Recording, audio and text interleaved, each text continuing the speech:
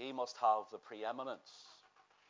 Christ must be first, and he must be the last. He is the Alpha and the Omega, the beginning and the ending. He is the author, and he's the finisher of our faith. And if we leave here this evening by having Christ revealed through the Scriptures, then we'll leave here the better for ourselves, and the better in our walk with the Lord. Show us Christ. Let's pray. Father, we ask you now that you would use my voice, my lips. Use me, Father, for your glory. We thank you for the words, Lord, of the songs that we have been listening to. We thank you for the words of the songs that we've been singing to. But now, Lord, we ask you, Lord, that you would take your own word and inscribe it within every heart and imprint it upon every mind. Oh God, may we leave here the better for being here. We pray, Father, if there's one that is not yet born of the Spirit and washed in the blood, and has not yet made Jesus their own personal Savior, we pray this evening, Lord, that thy Spirit would quicken the hearts and the souls of men or women and draw them to Calvary. Draw them under the blood and draw them to the foot of the old rugged cross. And there, Lord, may they find repentance unto life. Lord, may they receive the engrafted Word of God, which is able to save the soul. So help us in our weakness this evening, Lord, and glorify thine own name. For Jesus' sake we ask it. Amen. Will you turn with me, please, to 1 Corinthians chapter 15, if you have your Bible. 1 Corinthians chapter 15. We just want to read from verse 1 to verse 4. 1 Corinthians chapter 15, beginning to read at verse 1. Moreover, brethren, I declare unto you the gospel which I preached unto you, which also ye have received, and wherein ye stand, by which also ye are saved, if ye keep in memory what I preached unto you, unless ye have believed in vain.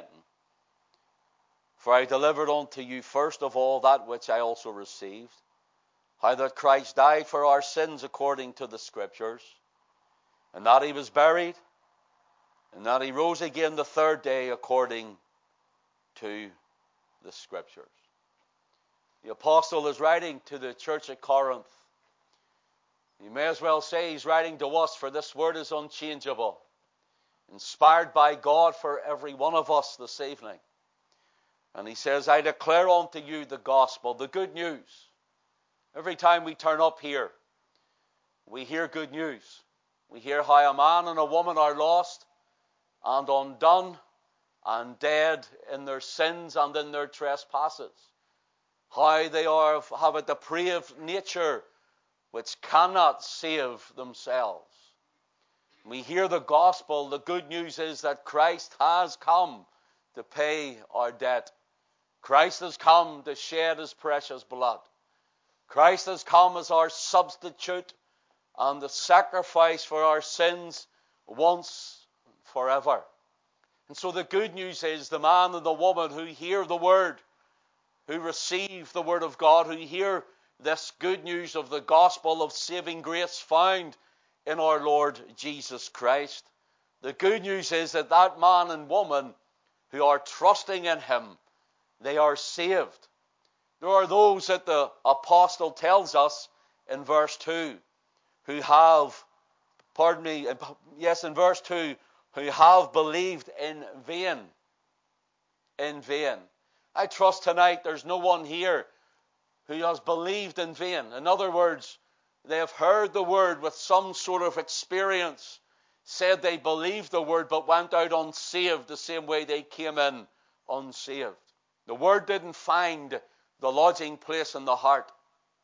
The word didn't find a place for it to rest, to grow roots down in, and to grow up and flourish fruits coming from. Notice here there are those who have believed and truly believed in the gospel of saving grace of our Lord Jesus Christ. And there are those who have believed in vain. I trust tonight you have believed, not in vain, but in the fullness of truth, that our Lord Jesus Christ has come and He has paid your debt, and you've put and placed your trust in Him alone. You may wonder, why did Christ come? He came to die. It wasn't an afterthought. It wasn't an accident, but He came to die. One might say, well, why did Christ die? First of all, look at this in verse 3. It says, "For I delivered unto you first of all that which I also received," how that, notice, Christ died for our sins. Why did the Lord Jesus Christ come? He came and He died for our sins. Tells me that if we could pay for our sins any other way, it tells me if there was any other method to give for our sins that we could do, then we just need to do it. That if we could work harder, then we could be saved. But no, alas, it says that Christ died for our sins according to the Scriptures. The Scriptures Paul speaks of as the Old Testament. The Old Testament tells us in Psalm 22 of a coming Redeemer who would die on the cross of Calvary. My God, why hast thou forsaken me? Saith the psalmist in Psalm 22 in verse 1. And yet the Lord Jesus Christ cried it on the cross of Calvary. The Lord Jesus Christ, we're told in Isaiah 53 and verse 5, where He was wounded for our transgressions, He was bruised for our iniquities, and the chastisement of our peace was upon Him. With His stripes we are healed. Here the Scriptures talk about the one who would come and take our sin that we might receive His righteousness, that He died for us, that we might be saved. Why did Christ die? First of all, Christ died for our sins. Three things here in verses 3 and 4. Three things in verses 3 and 4. First of all, we have the death of Christ, the death of the Lord Jesus. Then secondly, we have the burial of our Lord Jesus Christ. And then thirdly, we have the resurrection, the glorious resurrection of our Lord Jesus Christ. Notice, first of all, Christ died for our sins according to the Scriptures. Then in verse 4, and that He was buried. There's His burial. And then in verse 4 again, and that He rose again the third day according to the Scriptures. Notice here, first of all, as I said, the Scriptures are the Old Testament prophets. The Psalms and the prophets and the law all spoke of the coming of the Lord Jesus Christ. Isaiah chapter 9 and verse 6 says these words, "For unto us a child is born, unto us a son is given, and the government shall be upon His shoulder, and His name shall be called Wonderful, Counselor, the Mighty God, the Everlasting Father, the Prince of Peace." They spake about Him.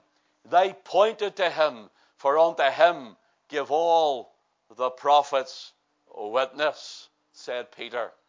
Notice here, friends, we find the death of our Lord Jesus Christ. Christ died for our sins according to the Scriptures. Here's another Christ died for you. Romans chapter 5 and verse 6.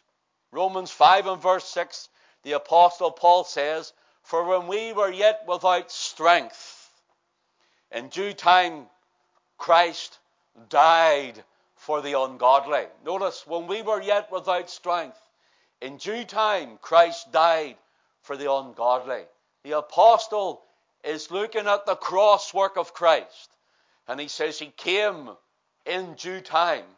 He came at the time that the Father had appointed Him, that the Father had sent Him forth, and there He bled and died on Calvary's tree. But listen, it says that He came in due time That was when we were yet without strength. In due time, Christ died for the ungodly. In other words, when man could not save himself, when woman could not save herself, it means when we had no hope of rescue, no hope of heaven, no hope of glory, no hope of the kingdom of God, we were yet without strength. The depravity of our nature runs through our very veins and the DNA of our being. And yet Christ came to die for us. I think of myself in the life that I lived, in the nightclubs, in the pubs. I think of myself at 12 years of age, being arrested for the first time, 14 the second time, 17 for the third time, 21 for the fourth time. I think of myself standing in the court dock. I think of myself and the drugs that I had taken. I think of how I knew not God, cared not for God. And I think of me in drunken stupors, fighting in the streets and being arrested by the police.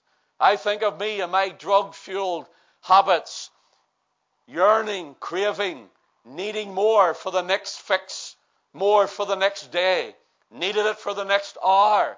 There I was in the weakness of Ken Davidson, without hope, without strength, and yet all the while I didn't know nor realize it, that Christ had died for a sinful wretch like me.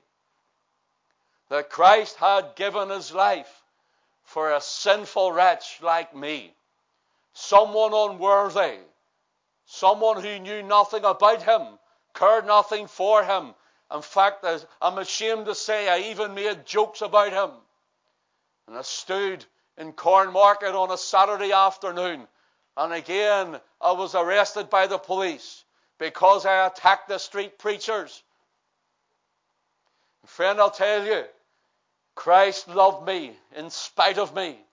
And there Christ knew that he had died for me and shed his blood for me. And one day the Holy Spirit of God would quicken me and awaken me to the things of God. And he would draw me to the cross where Christ had paid my debt. When I was yet without strength. You can say that, friend. You can say that, brother, and you can say that, sister. And friend, if you're not saved tonight, you can say that you're without strength, you're without hope, and you cannot save yourself. But rather you must trust in the finished work of the Lord Jesus Christ on the cross of Calvary. You must come under the fountain of blood that he shed for us. There is a fountain filled with blood drawn from Emmanuel's veins. And sinners plunged beneath that flood lose all their guilty stains. William Cooper was right when he penned that. He realized he was a sinner in need of a Savior, and Christ was the only Savior. And there he says it's under the blood, friend. It's only through the blood. It's only by the blood of Christ and what he has done on the tree of Golgotha. Are you washed in the blood tonight? Are you washed in the blood? Have you been purged by the blood of the Lamb? Friend, I can tell you, I was good at my sports up to a point till I gave my life fully and wholly to the devil, and he ruined my life. The thief cometh not. John 10:10, Jesus said, the thief, the devil, cometh not before to steal and to kill and to destroy. And that's what he did with me, and he's done with many here. That's what he's done with people on this platform, and that's what he's done with people on the cars. That's what he's done with many people who are now in love with the Lord Jesus Christ. The devil came to steal, to kill, and to destroy. But here's the gospel. Here's the good news. He didn't finish there. He says, I am come that they might have life, and they might have it more abundantly. Oh, friend, he gives you life more abundantly. But he also gives you eternal life, everlasting life. Oh, friend, do you know him? Do you know this Christ tonight? Is he your own Lord and personal Savior? Christ died for our sins. Christ died for the ungodly. He didn't wait till I tried to make my life better. He didn't wait till I tried to get things in order. And he didn't wait, as it were, I got all my ducks in a row and I was such a good man. Friend, he took me out of an horrible pit and from the miry clay, and he set my feet upon a rock, and hath established my goings, put a new song in my mouth, even praise unto our God. And many shall see it and shall fear and shall trust in the Lord, said the psalmist, and said me tonight, and many of us. Yes, friend, he can do for you what he's done for us. There was an old cowboy singer, and he was called Stuart Hamblin. And it was away in the 1920s into the 30s. And there he was invited to go to a gospel tent crusade one time. And there a young preacher called Billy Graham was preaching. And he heard the gospel. He heard the saving grace in Christ. He heard the good news. And there he gave his life to the Lord Jesus Christ. He was a gambler. He was a drinker. And there his life changed when he came across the Lord Jesus Christ. One day, walking up Hollywood Boulevard in California, he was walking with John Wayne. And John Wayne said to Stuart Hamblin, "What is this I hear about you hitting the sawdust trail," he called it. And this is the words he said. Stuart Hamblin turned to John Wayne and he says, "John, it is no secret what God can do. What he's done for others, he can do for you." That's who wrote that song. He wrote it under the inspiration of the gospel in Christ. And he wrote it under the inspiration led by the Spirit. It is no secret what God can do. What he done for others, he can do for you. With arms wide open, he'll pardon you. It is no secret what God can do. Have you received mercy tonight? Have you received the mercy of God? We speak much of grace, thank God for it. But it's mercy we need. People say there's no justice, there's no justice. Friend, I can tell you, if you and I got justice, you and I would be cast into hell. If you and I got justice, God's justice, we'd be lost for all eternity and cast into hell. It's not justice we got. We received mercy. Mercy found us. Mercy is when we do not get that which we do deserve. And we deserved hell, but we didn't get it. We received mercy. Yes, in due time, Christ died for the ungodly. He waited for I made my life better. No, friend. He saved me. He saved many here. A rotten, filthy, wretched, hell-deserving sinner. And there he drew me with irresistible grace. With irresistible grace to the cross of Christ. He works in the life that the man and the woman can no longer resist the moving of the Holy Ghost in them.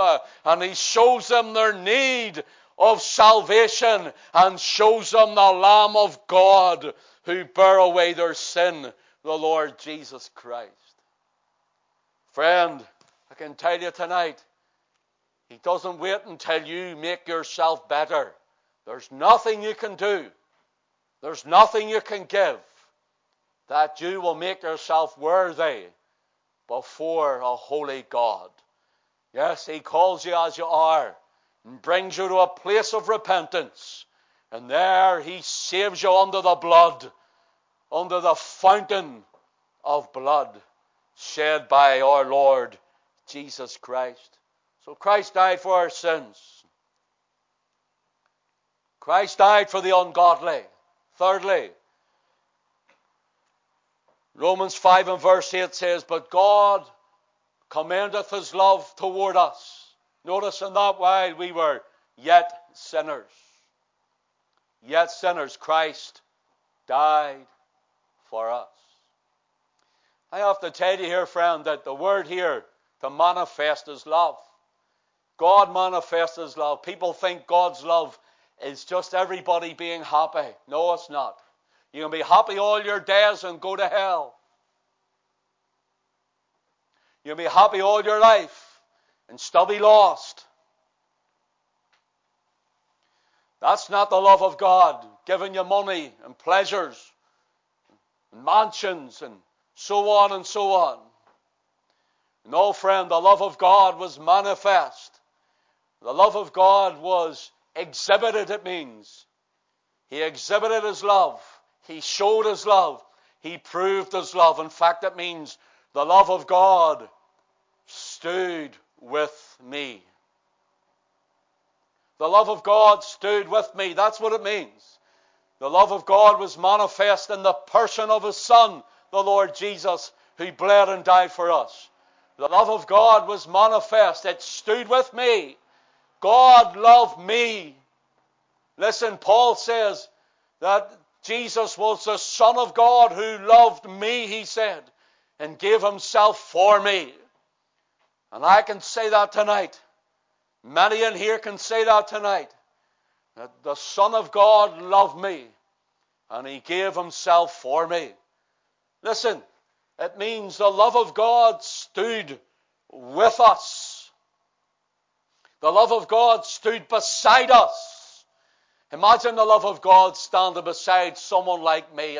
It's unthinkable. Talking about me, never mind you. I'm talking about me. Imagine the love of God standing beside me. The love of God stayed with me. The love of God has stuck to me. The love of God has kept up with me. The love of God has never left me. The love of God was manifest to me. He says, I will never leave thee nor forsake thee. The Lord Jesus Christ is the manifest, exhibited, displayed and portrayed love of the Father. And there the love isn't about giving this and giving that. It was about giving his life. A ransom for many. I'm glad I can say I'm one of the many. He found me in a desperate state. And he brought me into his banqueting house. And his banner over me is love. He loves you tonight. Child of God, he loves you. Brother, he loves you. Sister, he loves you. He's never left you nor forsaken you. And his love will never abate. He has fixed his love on me. And there, from eternity past, he has known me, fixed his love on me, in the person of his Son to die for me. And there he would call me and keep me. I'm kept by the power of God through faith unto salvation. And I'm glad tonight I can rejoice in the goodness of God. I can rejoice with joy unspeakable, and it's full of glory. The hill of Zion yields 1,000 sacred sweets before we reach the heavenly fields. Before we reach the heavenly fields. Friends, I can tell you, if you give yourself to Christ, he's no disappointment. My Savior is no disappointment. Moving quickly and briefly, that's Christ's death, his burial. Verse 4 says, and that he was buried. They took him from the cross. Matthew 27 tells us. They took him down from the cross. Joseph of Arimathea went to Pilate and pleaded for the body of Jesus. And they took him down from the cross. And we're told they laid him in the tomb. See, friend, he died, he was buried. He died and he was buried. He didn't swoon. And some people like to think, well, Jesus swooned on the cross. He fainted. He had a wonderful way of stopping his heartbeat. It was trickery. I can tell you something, friend. when the Roman soldiers were finished at the crucifixion, and then they ran the spear through his rib and his side into his pericardium sac of his heart, he was dead. He had died, and they made sure by putting the spear into his side. And therefore came out the blood and the water. There is a fountain, that's it. And Christ had died, and they took him, and he was buried. He was buried. I love it when the hymn writer said, living, he loved me. Thank you, Jesus. Dying, he saved me. Buried, he carried my sins far away. Rising, he justified freely forever. And one day he's coming. Oh, glorious day. Jesus was buried. They rolled the stone over the tomb. They set a seal upon it and a guard. He was dead, and he was buried. I love this, friend. Before we touch on the resurrection, I love this. I love it whenever Peter says in Acts 2:27, he's preaching the day of Pentecost.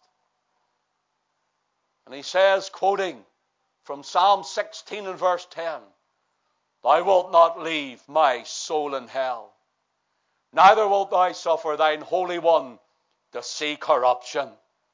Here he's speaking of the Scriptures. He was buried. The Scriptures, the Old Testament Scriptures, says it was spoken of before it happened. Thou wilt not leave my soul in hell, the grave, the region of the damned or the dead. Neither wilt thou suffer thine Holy One to see corruption. Friend, we know and we believe on the resurrection, the bodily resurrection of our Lord Jesus Christ on the third day. And I can tell you, this fits in with the next part of the resurrection. Time is running on. Because you see, the Lord Jesus was raised the third day. And in the days of our Lord Jesus, in the heat of the sun, many were buried there and then. They were taken and buried straight after they died. But our Lord Jesus was laid in a tomb. And third day, he rose again. Listen, on the third day, he rose because they believed that on the fourth, corruption set into the body. Remember when Lazarus had died and his sisters came to the Lord Jesus and said, Lord, if you'd have been here, my brother not have died. And Jesus says, I am the resurrection and the life. Well, remember, one of them says that he's dead already 4 days, and by now he stinketh. He's rotting. He's stinking. The body's stinking, and Jesus called Lazarus out from the tomb. They believed after 3 days it was corruption set in. Fulfilling the word of the Spirit about the Son of God, right to the very T. Thou wilt not leave my soul in the grave, neither wilt thou suffer thine Holy One to see corruption. And here, up from the grave he arose. On the third day, he did not see any corruption, for he was raised on the day that the Lord had said he would rise. How did he say he would rise? He said there'd be no sign given but for the prophet Jonas, as he was in the belly of the whale 3 days and 3 nights, so would the Son of Man, speaking of himself, be in the belly of the heart of the earth. And he rose on the third day with no corruption. Here is the gospel to you, friend. Here's what we're saying. The Lord Jesus Christ is not on a cross. He's not on a crucifix. The Lord Jesus Christ is not in a grave. He's not in a tomb in the Holy Land. The Lord Jesus Christ is risen from the dead. And Jesus is alive. And he's ascended into glory. And there he intercedes as our great high priest, the right hand of the Majesty on high. We're saying this tonight, that Jesus Christ liveth and abideth forever, as the word of God lives and abides forever. For he is the word of the Father. I want to finish in a moment. Thank you for your attention. I want to look at the resurrection, and that he was buried, and that he rose again the third day. Notice this. In 1 Corinthians 15, if you were to read on down from verse 12 right through, speaks of the resurrection of the body of Christ. The resurrection of the believers in Christ. Glory to God. Because he lives, we shall live also. In verse 12, now if Christ be preached that he rose from the dead, how say some among you that there is no resurrection of the dead? If there be no resurrection of the dead, then is Christ not risen? And if Christ be not risen, then is our preaching in vain, and your faith also vain. Yea, and we are found false witnesses of God, because we have testified of God that he raised up Christ, whom he raised not up, if so be that the dead rise not. For if the dead rise not, then is not Christ raised. And if Christ be not raised, your faith is in vain, and you're yet in your sins. I can tell you something, friend. The Russellites, who call themselves Jehovah's Witnesses, they say there is no resurrection of the body. That Christ did not resurrect from the dead. Islam says he wasn't God and he didn't die. So then there's no resurrection either of the Lord Jesus Christ. The Pharisees and the Sadducees in the Bible argued, and the Sadducees did not believe in the resurrection of the body. But Paul is saying here, if Christ isn't risen, if he isn't risen bodily, then you and I are preaching, our faith is in vain, and we're still in our sins. Brothers and sisters and friends, I'll tell you tonight, I believe not just what God says, I believe in everything God says from cover to cover. And this book tells me that Jesus rose from the dead and that he is alive after the power of an endless life. And it tells me that he showed himself after many infallible proofs, resurrected from the dead for 40 days and for 40 nights. And it tells me that even his half-brother James would not believe until he seen him bodily in form, and then he believed. Friend, I'll tell you, this is good news tonight. And I'll read the beginning of this chapter, and that's me finished. Chapter 15. Moreover, brethren, I declare unto you the gospel, which I preached unto you, which also ye have received, wherein ye stand, by which also ye are saved, if ye keep in memory what I preached unto you, unless ye have believed in vain. Maybe you've never heard. I'd never heard of the resurrection of the dead. Read on. 1 Corinthians 15 speaks of the resurrection. Behold, I show you a mystery. We shall not all sleep, but we shall all be changed in the moment, in the twinkling of an eye, he says. Read it. I'd never heard it before. Never heard the good news of salvation from my ways, my wickedness, from all of my sin. And friend, I'll tell you tonight, you can be saved right where you're sitting, or you can see me at the corner and I'll talk to you about your soul. Are you saved tonight? Are you saved? Didn't ask you what church you go to. Are you saved? Are you born again? Are you washed in the blood? Have you received the word, the engrafted word which is able to save your soul? Received it into your heart as the Holy Spirit with irresistible grace called you, dealing with you, drawing you. Then, friend, fight no longer. For today, if you hear his voice, harden not your heart. For today is the day of salvation. May God bless his word to you. And we will be there waiting to talk to you if you want to speak about your soul, your eternal welfare. May God bless His word each and every one of us. Thank you for this attendance. It's mighty tonight. It's wonderful. It's great to see each and every one of you. We're going to sing something.